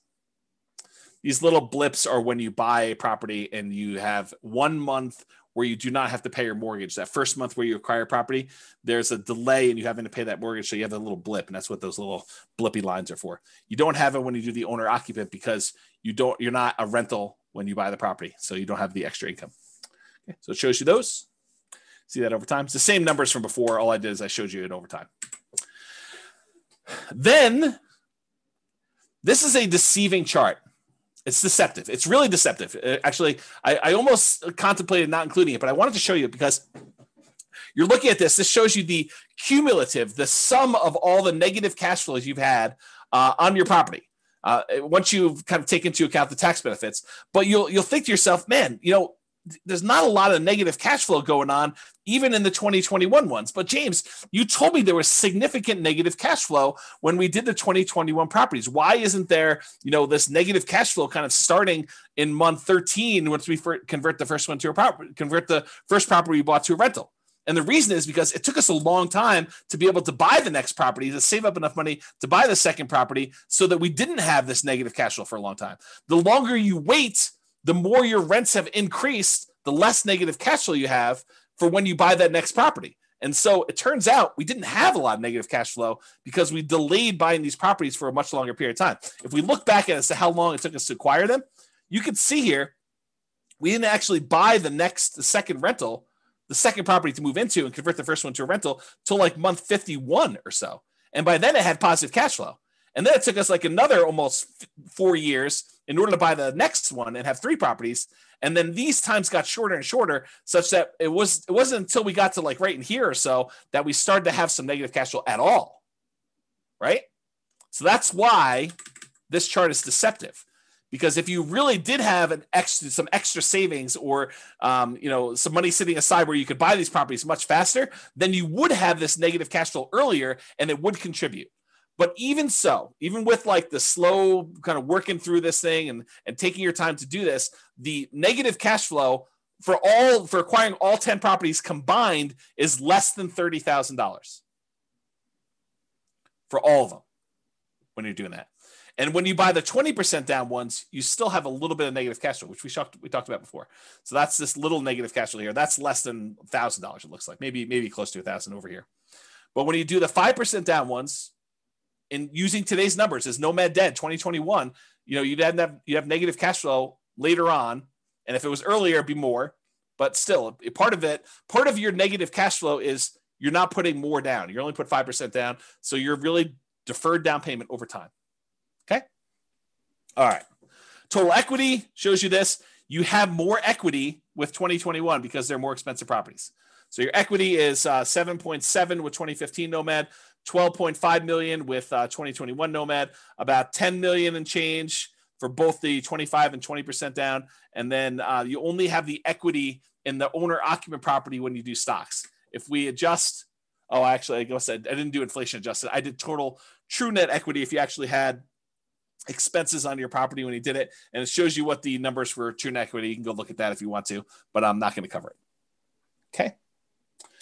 This shows you your total mortgage balances over time. Jason says, James should teach one class a year now. This one. Right? Because it compares like what reality is now to what it was whenever we were thinking about it. All right. This shows you your total mortgage balances. The red line shows you the numbers from 2015. So you were acquiring properties relatively quickly, and you got up to the point where you had your 10 properties. It was under $3 million in total mortgage balances. And then over time, you're paying those off. And so it's just sort of declining, and you're almost completely paid off of all mortgages by the time you get to 40 years because you were pretty much done buying properties at 10 years. It takes 30 years to pay them all off. Okay. With the 2021, though, because you acquired properties more slowly, you ended up having a much higher mortgage balance total, and they're not even close to being paid off by the time you still owe $2 million on this, almost $2 million by the time you get to your 40. And the 20% down, the 25% down is even worse because you can't buy properties as quickly because you got to save up more money. You got to save up 20% or 25% to get to these. And you can see that here. Okay. And then of course, the one where you just bought stocks, you just bought the one property to live in and you paid off your mortgage after 360 months. And then you don't have a mortgage at all. That shows you your mortgage balances over time. Okay. All right. I'm sure you're thinking to yourself, all right, that's like the slow way. And it is the slow way. I mean, that's the traditional nomad model. You buy properties, you let the tenants pay them off. You don't pay them off more. You don't pay them off faster. You don't sell off any properties. You don't pay off mortgages if you can fire early or do anything crazy like that. You just slow and steady wins the race, kind of like work it through. This is not intended to be in any way a full class on speeding it up or doing anything like that. I've already taught tons of classes on that. I'm sure I guess I won't teach any more classes, so I shouldn't say that. So maybe I'll teach classes on speeding it up in the future, or maybe I don't know. Who knows what's going on? With that being said, there's other stuff you can go reference for speeding it up. But I did want to show you a couple things. So this is that chart from before where I showed you how long it took you to get to lean fire, essentially, minimum target monthly income in retirement. And this is all the old ones. So 2015, it took you 242 months to get there. In 2021, doing regular Nomad took you 357 months. But I added a couple extra ones. I added these two to the bottom. In 2021, if you sell properties to pay off mortgages to achieve financial independence. So if you get to the point where if you sell off some of your properties, you could pay off the other ones that you own, and that would get you to your minimum target monthly income retirement, then do that. And how long does it take you to get there? Well, it turns out that takes 293 months for you to get to the point where you have enough equity where you could sell off your properties, you pay capital gains, you pay depreciation recapture, you pay your closing costs, you pay your real estate commissions, you subtract all those out. So it's really a net dollar amount that you really walk away with. You take that money, you pay off the remaining mortgages on the rental properties you own, and you get to fire. You get to the point where that is enough so that you have a minimum target monthly income in retirement to support yourself, lean fire, another way of saying that. And that takes 293 months using this strategy. And that's still with you acquiring them slower, right? Because you're not able to acquire them very quickly. So it still takes 293 months. Now, remember, in 2015, it took you 242. It's 293 now, and that's faster than the 357 if you didn't do this. I don't know. That seems like a reasonable, kind of a reasonable timeline to do this, right? For saving basically 10% of your income. I don't know. That seems pretty good to me. And then this last one is if you sell off all of your properties and you use the proceeds to invest in the stock market, and you had the money in the stock market produce I used 4% safe withdrawal rate. So instead of having rentals, you have 4% safe withdrawal rate, and the money's all in the stock market now.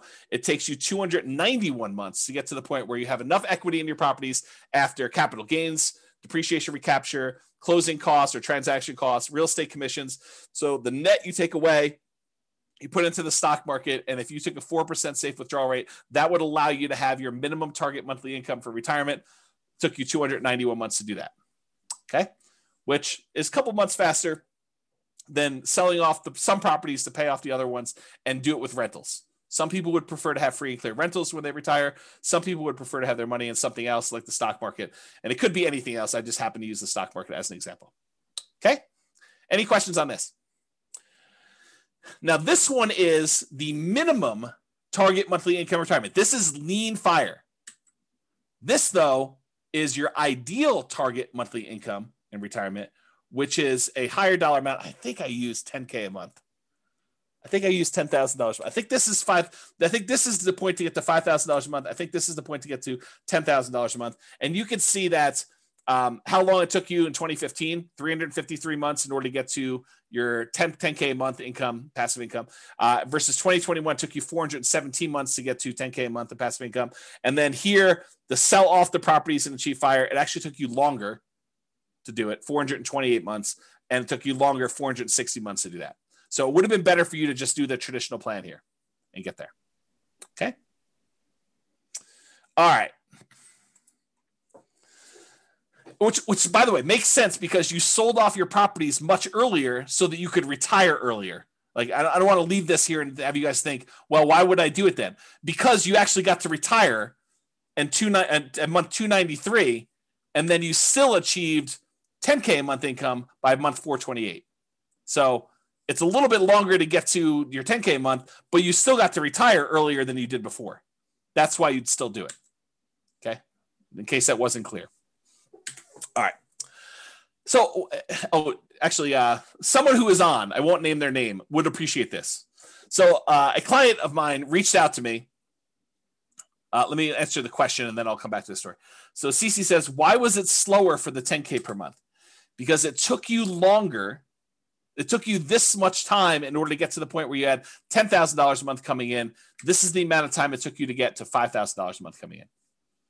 So you got here, and then you still need to go a long ways to get to 5K a month more.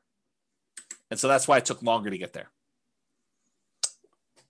If it's not clear, ask me at the end for questions. We can talk about some more. All right. So I had a client reach out to me, and they had said, hey, I always was interested in these, condos in Heather Ridge. It's a certain neighborhood in Fort Collins, kind of a lower price condo, a very inexpensive condo in Northern Colorado. And so I thought to myself, why not show what these lower price condos are in Northern Colorado? Because, some people are scared away. They're like, man, I don't know. I can't afford, income wise, a $440,000 property, James. I don't know. Maybe I'm crazy, but I can't do it. No worries. So here's lower price Nomad, right? So there were 9 condos listed or sold in Fort Collins, in Heather Ridge in 2021, in the last 6 months of this year, in what probably is the hottest, craziest market I think I've ever seen. There were 6 properties that were for sale. The 1-bedroom version sold between $163,000 and $180,000. A lot more reasonable, even more reasonable than the 2015 Nomad book. The 2 bedrooms sold between $210,000 and $225,000. Still less expensive than this. And so here are the return on investment quadrants. I think this is the 1-bedroom one. This is the 2-bedroom one. I just did Brian's spreadsheet to kind of show that. And so you can see this is the appreciation. This is the appreciation. This is the cash flow numbers. It's still negative cash flow. This doesn't solve your negative cash flow issue because the rents we're getting on these is commensurate with a 1-bedroom or a 2-bedroom. Okay. So the cash flow is still negative, but it's a lot less for you to get in. It's 5% of these prices instead of 5% of 440 to do it. Okay. So I guess what I'll talk about this is, the overall return, I'll do that and I'll talk about what I want to talk about. So the overall return was 45.3, still pretty good. And this return was 50.7. Not bad at all. And so what I was going to say is this, right? And this sort of relates to what's coming about the learned helplessness, but I'll say it here, and then maybe I'll give you a break, and I'll come back a little firmer, a little harsher, a little bit more direct later on when I talk about learned helplessness and some of these things. So here's what I'll say: start where you are. If you're in the income or down payment savings or whatever it is, where Heather Ridge is what makes sense for you based on where our market is, then start here.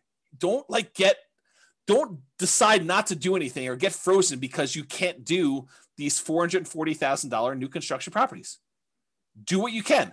Now you may say to me, but James, I don't want a 1-bedroom property. I don't want a 2-bedroom property. I really want a 6-bedroom property with a swimming pool and horses and 3 acres on Mountain Avenue in Fort Collins. And it has to be all brick and have like character and be on the National Historic kind of like property thing, and I want to pay less than $100,000 for that. Yeah. See, start where you are. You can want all these other things, but if that's not what you can afford, then that's not what you can afford. So do what you can. And if it means making a decision to live in a property that's, $180,000 or $225,000 or whatever it is, in order to start down the road of achieving your goals, then you do that. So that's what I would say. Kevin says he sold off houses to reach a minimum retirement income. Then you're limping into the ideal income limit. That's correct. Yep. That's another way of saying it, Kevin. Yep. You're right. Okay. So why Nomad? And I should be clear. I did include examples of 20% down and 25% down. I didn't do like all the creative financing stuff or all these different alternative investing strategies, but a lot of what I said tonight could be just as easily applied to any other real estate investing strategy. The fact that property values went up and interest rates went down and rents didn't go up quite as much. A lot of what I've been saying applies to all these other strategies: 20% down, 25% down, 30% down, buying properties all cash. Like the same stuff applies. Okay. But why Nomad in particular? Well, one of the reasons we tend to look at Nomad is it's a lower amount of down payment needed to get started than many other real estate investing strategies. So with a lot of other strategies, you need 20% down or 25% down. If you only need to save up 5% in order to start acquiring properties, that happens a lot faster. Okay. You can do it with nothing down. So if you don't have any down payment, but you've got good income, you can go to Severance, you can go to Windsor, you can go to Wellington, and there are nothing down loan programs, USDA, VA, if you happen to be a veteran. You could do some of these like local banks have nothing down loan programs. There's definitely restrictions. You got to be able to qualify for the loan. has to be within a certain range of price. You got to have a certain amount of income. So and a lot of times, depending on the loan program, it has to be in a certain area. But you can do it with nothing down. Someone else mentioned 3% down earlier. You can do it 3% down. But I think a lot of folks are going to be doing the 5% down. That's what we typically model. And so it's a lot easier to save up 5% than 20%. So that's one of the reasons why we do it, because you can acquire properties faster, and then the market is working in your favor. If you weren't in the market in that little honeypot neighborhood I had at the beginning, and you didn't see $100K in equity increase on the properties you bought the year before to this year, then it's problematic. That's why it's better to have the 5% be in the market and kind of acquire that. So as opposed to saving 15 or 20 or 25% down for most other traditional real estate strategies, Nomad is better because you can require less down, which means you can acquire properties faster. The other nice thing I think about Nomad is you do it once, you buy a single property, you catch your breath, you evaluate, you take a year off, you decide what you want to do, you study, and you can make a decision. Should I do this again? Or I was crazy. I don't know what I was thinking. James must have kind of talked me into some crazy voodoo magic, and he doesn't have to do it, which I'll say this too. I'm in a really interesting position because I have almost zero incentive at this point to not tell you the truth, right? Like you could argue for the last, since 2003, what is that, 18 years, that I was induced, that I was incentivized to sort of like encourage you to buy houses. Because these classes are largely free. I may charge them in the future. So if you're listening to this, you paid money for it. Thank you very much. But at the time we're teaching them, they're free right now, right? And the reason why they're free is I was educating you, providing you great information and tools and resources with the hope that some small percentage of you would decide to buy a house with me as your real estate broker, and I would make $7, $8, $9, $10, $13, $15,000, whatever it was. 3% of whatever the price of the house is pretty typical in our marketplace. So go ahead and multiply that out. $400,000 property, I was being paid $12,000 to help you buy a house. That was incentivizing me to encourage you to buy properties, right? This is like not a secret. I mean, it's not like hidden. It's not something I always talk about, but guess what? I'm taking sabbatical. So I have like no incentive to sell you on this. I can tell you the truth. And the truth is still what I'm telling you. So it doesn't matter. I'm not incentivized to tell you this anymore. I can tell you exactly what the truth is. And this is still the truth. It's not like I'm being compensated anymore. Okay. All right. Do it once, catch your breath, you evaluate, you decide if you want to do it again next year. That's up to you. You get to choose. You get to look at the market and evaluate, can I get my X percent of the market? Thank you, Bob and Barbie. I do appreciate that. I feel like I've always told the truth, but there is an incentive for me to not tell you the bad stuff. But I do. But there you go. Yeah. Likely story. The timeshare pitch is coming. Oh my goodness. Okay. So you get to decide after you evaluate whether or not you want to do it next year or not. Another reasons why I like Nomad over the other investment strategies is you get better interest rates than non-owner occupant. Just the interest rates are better. There's no due on sale or due on transfer clause issues like if you did creative real estate investing, which you could still do with little down. I mean, it's another little down strategy, but there's other problems with that strategy. And you could typically acquire assets faster if you're saving up down payments when you only have to save 5% than if you have to save 15, 20, 25, which means your acquisition speed is compressed, which means you now have the market working in your favor or against you if the market goes against you. But you typically have the market working in your favor because you have a larger asset base to work from. So there are exceptions to this, but if you have an exceptionally high savings rate or a large asset base to start, then this doesn't apply as much because you're really just deploying assets at that point much faster. Okay. So we've talked about this concept a lot tonight. What's the alternative if you're not going to do Nomad? And I wanted to talk about this concept of learned helplessness because I think it's relevant. It's probably been relevant this whole time, but I thought this class really drug it out of me, whatever the correct verb tense of that is. Cece says, I feel like the biggest barrier to Nomad is the bank refusing to fund after the second one with the justification that you're building out your portfolio. All right.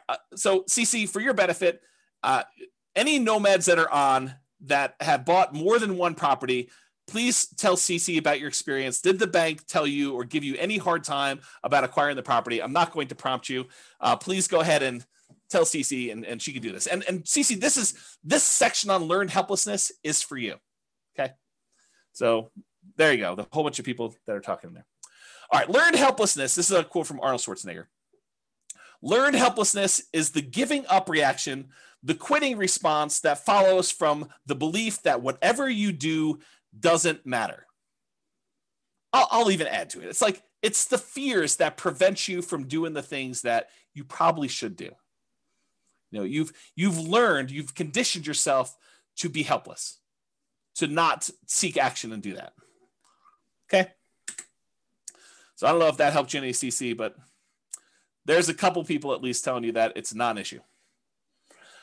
Here's another quote from Elon Musk. Thinking in probabilities, which is related to this. Outcomes are usually not deterministic. They're probabilistic. So it's not like a linear, you do this, you get this. It's like you do this, you are likely, or there's a chance this will happen, or there's a chance this will happen, there's a chance this will happen, there's a chance this will happen. And here's the results for each one of these different options. And here's what I think the possibility of this happening A is, the possibility of what this happening B is, and the possibility of this happening C is. That's kind of like my kind of expounding on Elon Musk quote there. He continued on with him though, but we don't think that way. We don't think probabilistically. The popular definition of sanity, you've probably heard this before, doing the same thing over and over and expecting a different result. That's only true in a highly deterministic situation. If you do this, you get this. However, if you have a probabilistic situation where you don't control all of the output, I'll add that, which most situations are, this is Elon saying that, then if you do the same thing twice, it can be quite reasonable to expect a different result. So if you go and you buy properties in the same neighborhood and you buy 4 in a row or 5 in a row, which they've all been able to do, CC, this is for you, loan issue. And there's lots of people saying that they've not had a problem with it. And this is a small sampling. We usually see about 1/10 to 1/20th of the people that listen to stuff actually on live. So if you want to get an idea, and I've not had any problems with it, like never had zero. I've had 0 clients had an issue with it, but maybe there is someone out there who's had an issue with it. So anyway, continuing on, I forget what I was saying here. Something, expecting different results. All right, I don't know what happened. We'll come back to it. All right, so here's some stuff on expected value. Expected value. So we've taught this in other classes, this idea of expected value and making bets where your chances of success are good. They're in your favor. That's positive expected value, positive EV. Expected value is the sum of all the possible values that you could get from this. So in this situation, I could lose all my money. In this situation, I can make $10,000. In this situation, I can make $100,000. In this situation, I could have $1 million or whatever it is. Oh, I know what I was going to say over here. Let me finish this thought and I'll try to go back.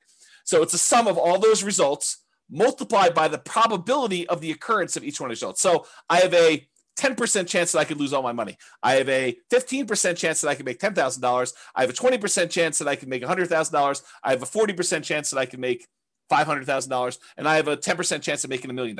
If you multiply the probability, the percentage chance you have, times that dollar amount, and you add up all of those, that is the overall expected value calculation. It tells you what, if you could have all of these results happen to you in the proportion that the chance of it happening to you would happen, this is what your outcome would be on average. That's what it means. Okay. So going back here. So what I was going to say, CC, before I got distracted is, if you were like one of my clients who bought in this kind of like honeypot neighborhood where they bought a property and then it went up 3%, then it went up 4%, went up whatever it is, I don't think a lot of them were thinking to themselves, hey, listen, by year 4, we're going to see a 25% or 28% increase in any properties that we bought at this point. I don't think any of them had that in their kind of like probability part of that. I think a lot of them thought, hey, listen, I'm going into this. I think there's a good chance we'll see 3%-ish appreciation, maybe a little bit more, maybe a little bit less. There is a chance that the market could go down, but I'm ready to go buy another house and get that one at a discount the next year if I go and do this. But you had to be in the market in order to have that really small chance probability for you to see 100K times however many houses they ended up buying in that neighborhood. So you got to be ready to do all that stuff. Yeah, Roy says, Thinking in Bets, the book, does a good job talking about EV if others haven't read it. Yep, agreed.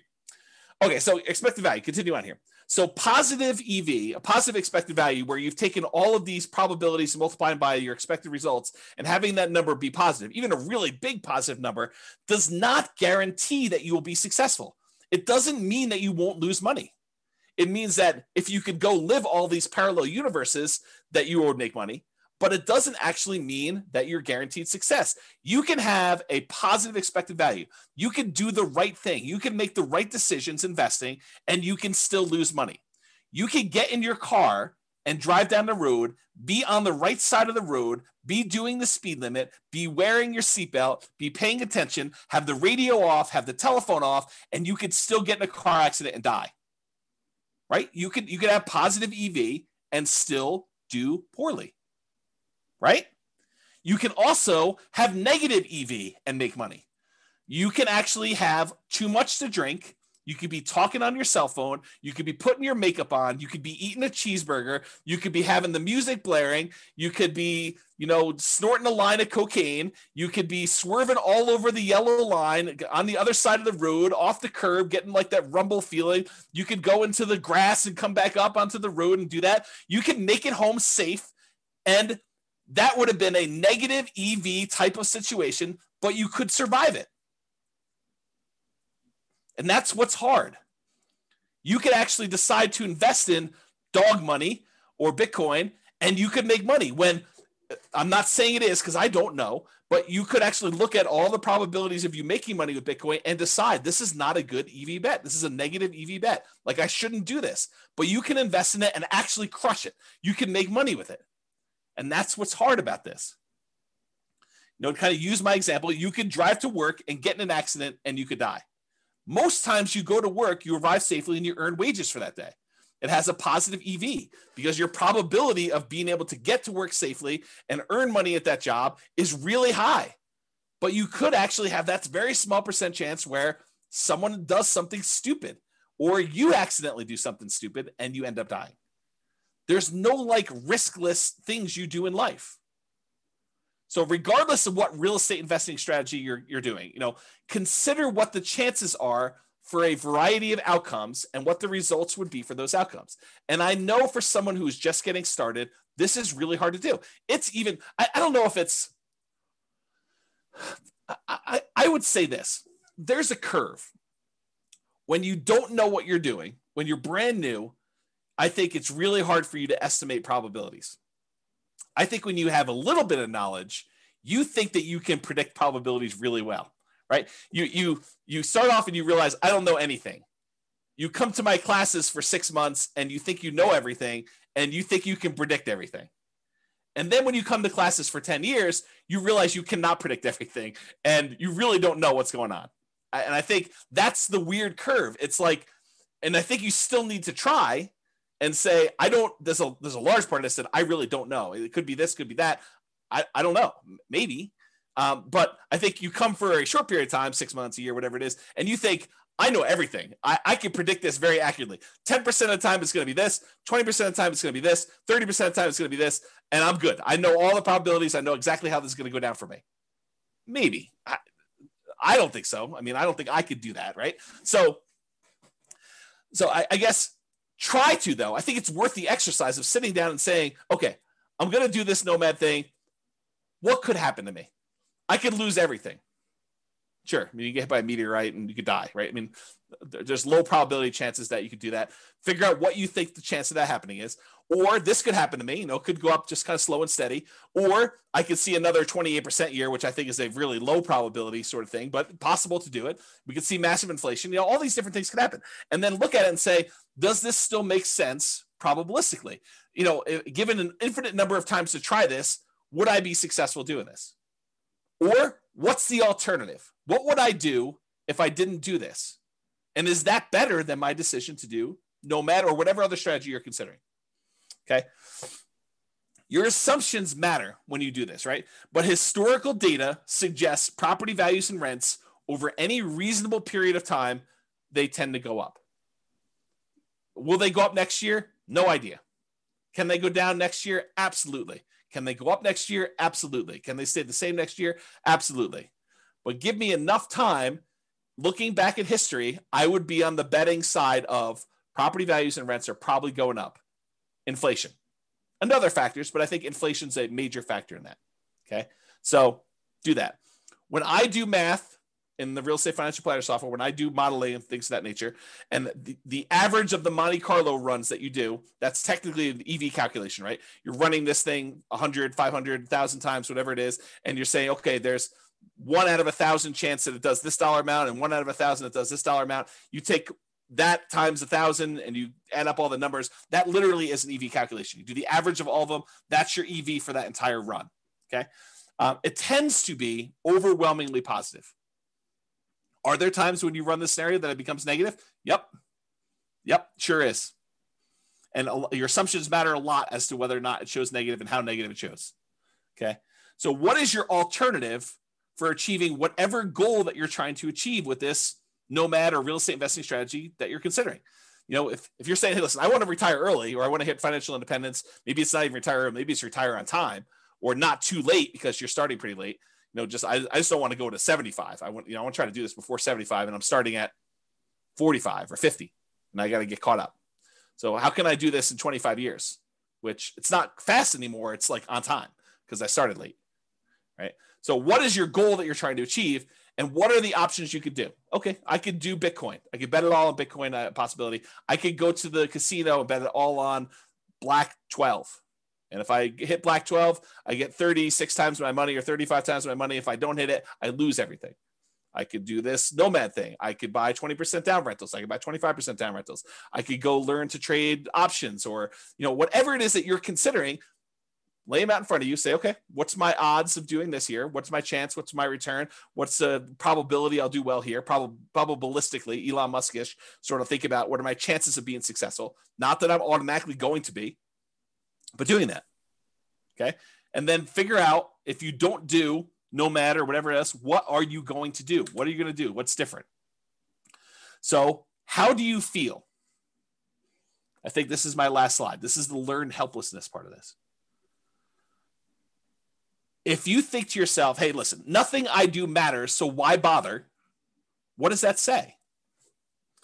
So there's a psychological concept. I've been hinting at this, and I sent it in the email, and if you guys click through, you probably saw this, but there's this concept of learned helplessness.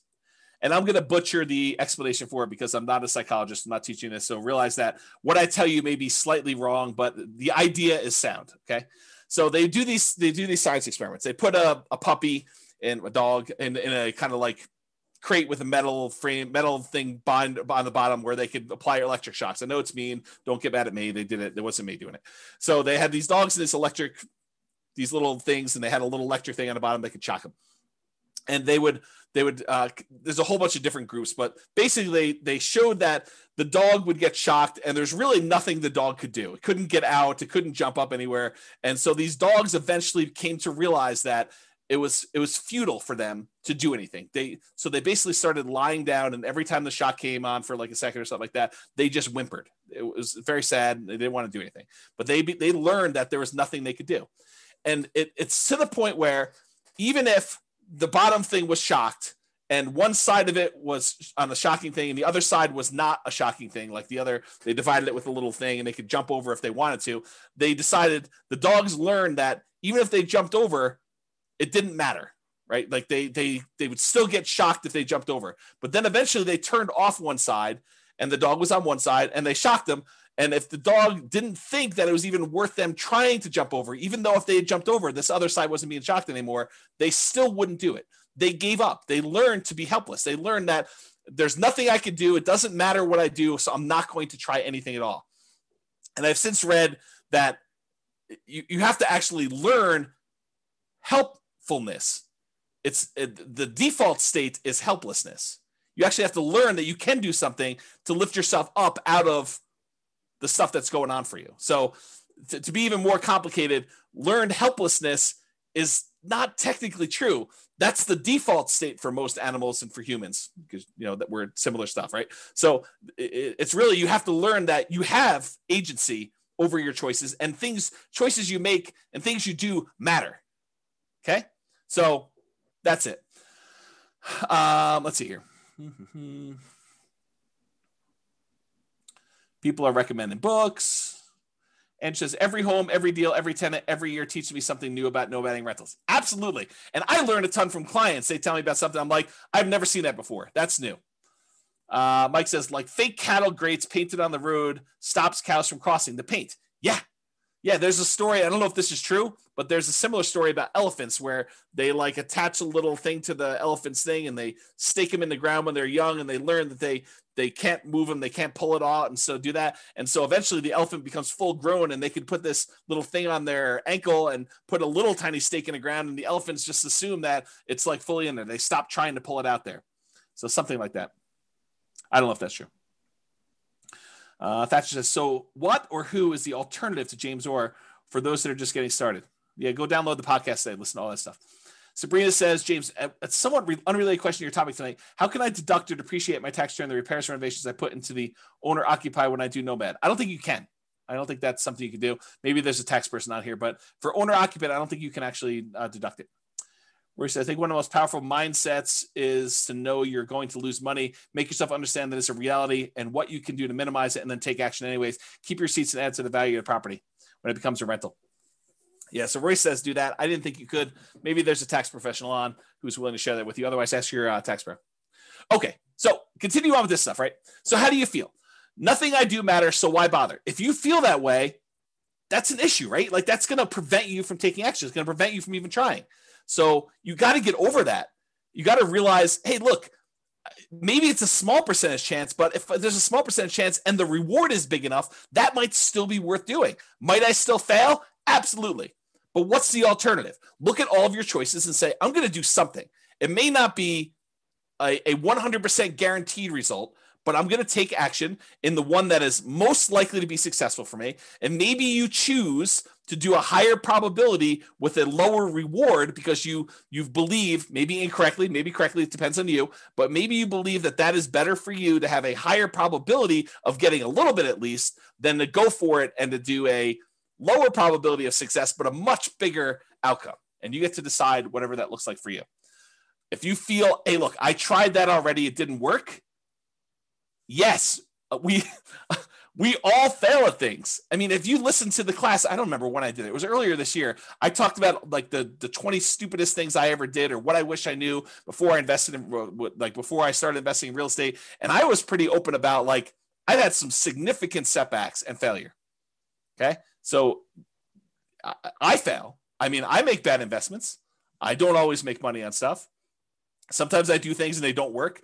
Ask Jason. He'll tell you I do a lot of things that don't work, but I still get up there and do that. And I think the thing is you need to do that too. And you need to be willing to take risks. And, Royce just basically said, I'm going to lose money. Be prepared for that. Rising interest rates are killing all the deals. If ever there was a reason to buy now, it's interest rates are at all-time lows.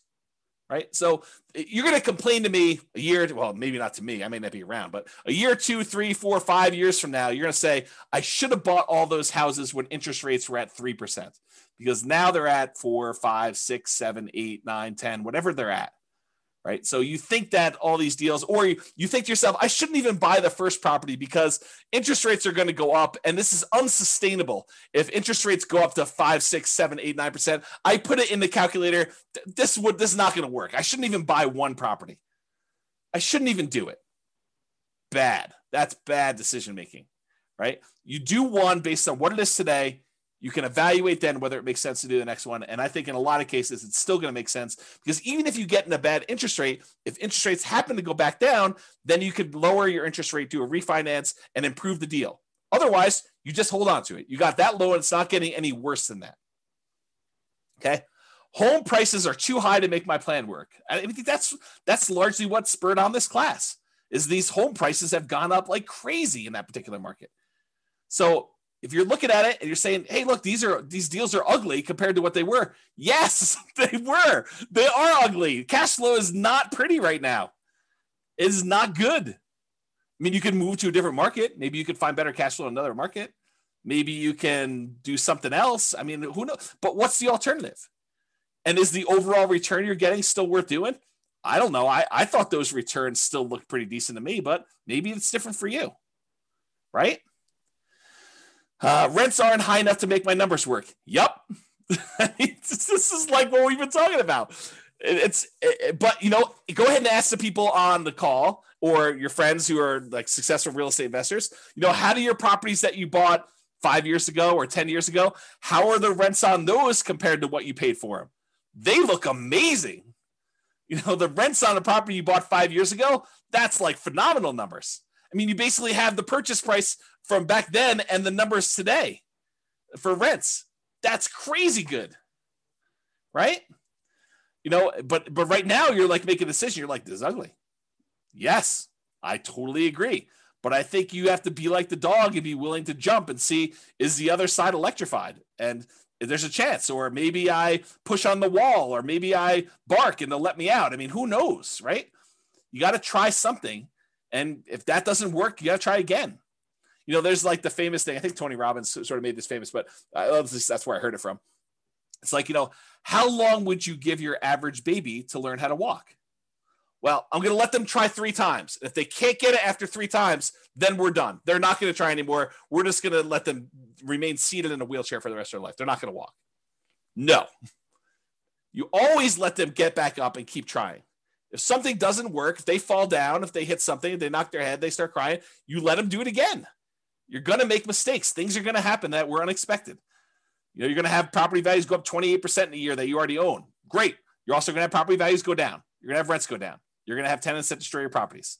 These things happen. It's inevitable. I talk about this kind of like idea of your shoelace comes untied. It's not a big deal. You don't stress out over it. You bend over, you tie your shoelace, you stand back up, you continue walking. If it comes untied again, you do it again. If your tenant doesn't pay rent, that's fine. You go call the attorney, you do an eviction, you get them out of the property, you do whatever repairs you need to do the turn, you put a new tenant in there. It's like tying your shoelace. It's got to be that second nature. Okay? Sure, it worked for him or her when they got started. There were deals then, but there aren't any deals now.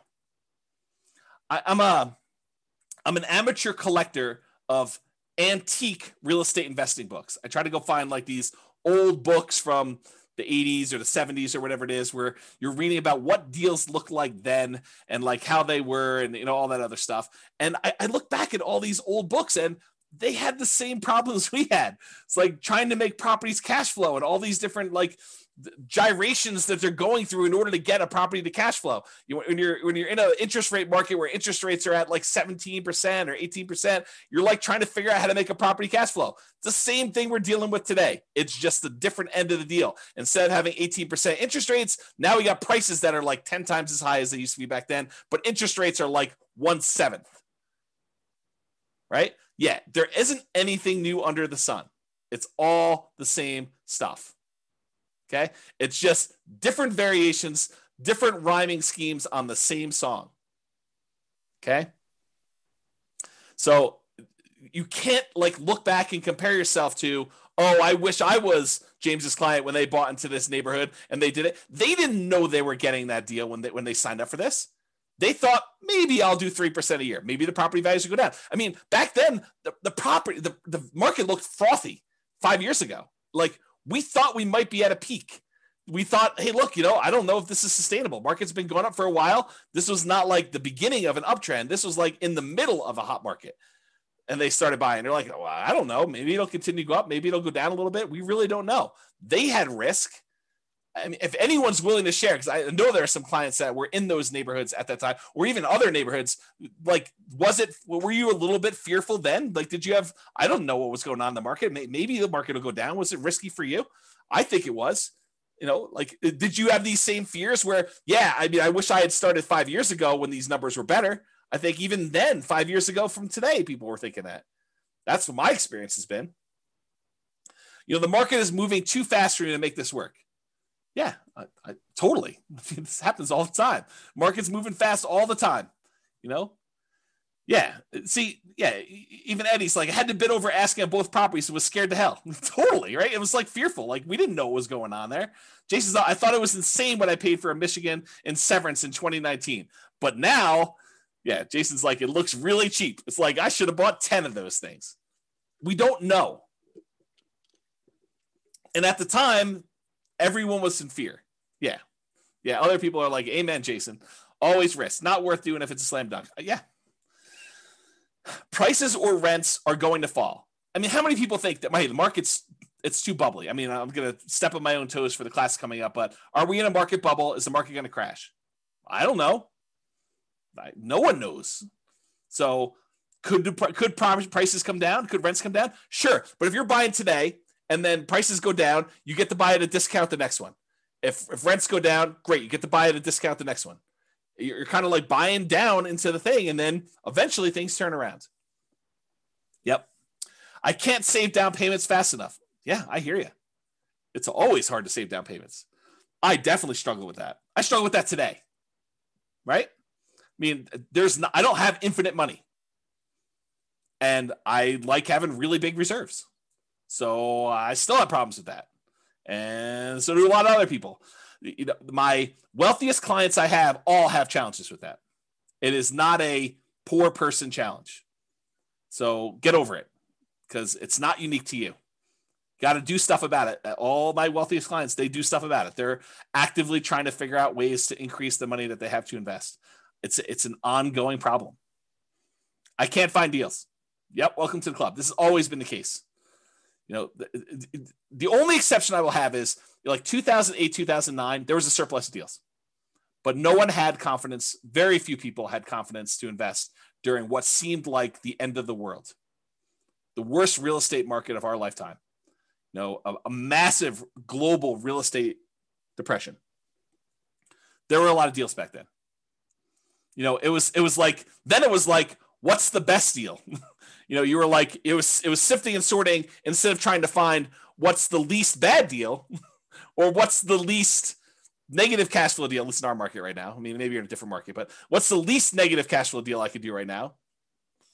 Before then it was like, well, there's 14 ones to choose from. Which one should I pick? Yeah. Okay. All right. So that's all I got. I think you got to take action. You got to do something. And you know, you got to realize, you got to recognize and name in yourself, am I displaying symptoms of learned helplessness? Am I not taking action and doing something? And it doesn't have to be Nomad, doesn't have to be 20% down rentals. Do whatever makes sense for you. I don't care. I mean, I'm basically done. I got one foot out the door, right? So that's what I will say to you. Do something, figure out what makes sense for you, and try something. Take action.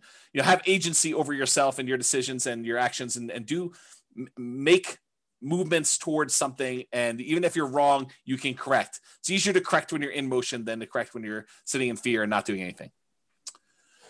That is all I have. And so goes the third to last class, or the three final classes. We're down to two. Amazing class, very good class. I'm glad you guys like it. Mindset is critical. Well done to keep the movement going. Viva Nomad. Well done. Excellent class. I appreciate it, guys. So I hope you all enjoyed that. Any final questions? You are very, very welcome. Very, very welcome. Great class. Good philosophy. Always insightful. Thanks, James. Amazing. Look at all those exclamation points. Thank you very much. Thanks for the class. Love the format info. You are all very welcome. So that is all I have, unless there's no party. No party. I just decided to cancel it.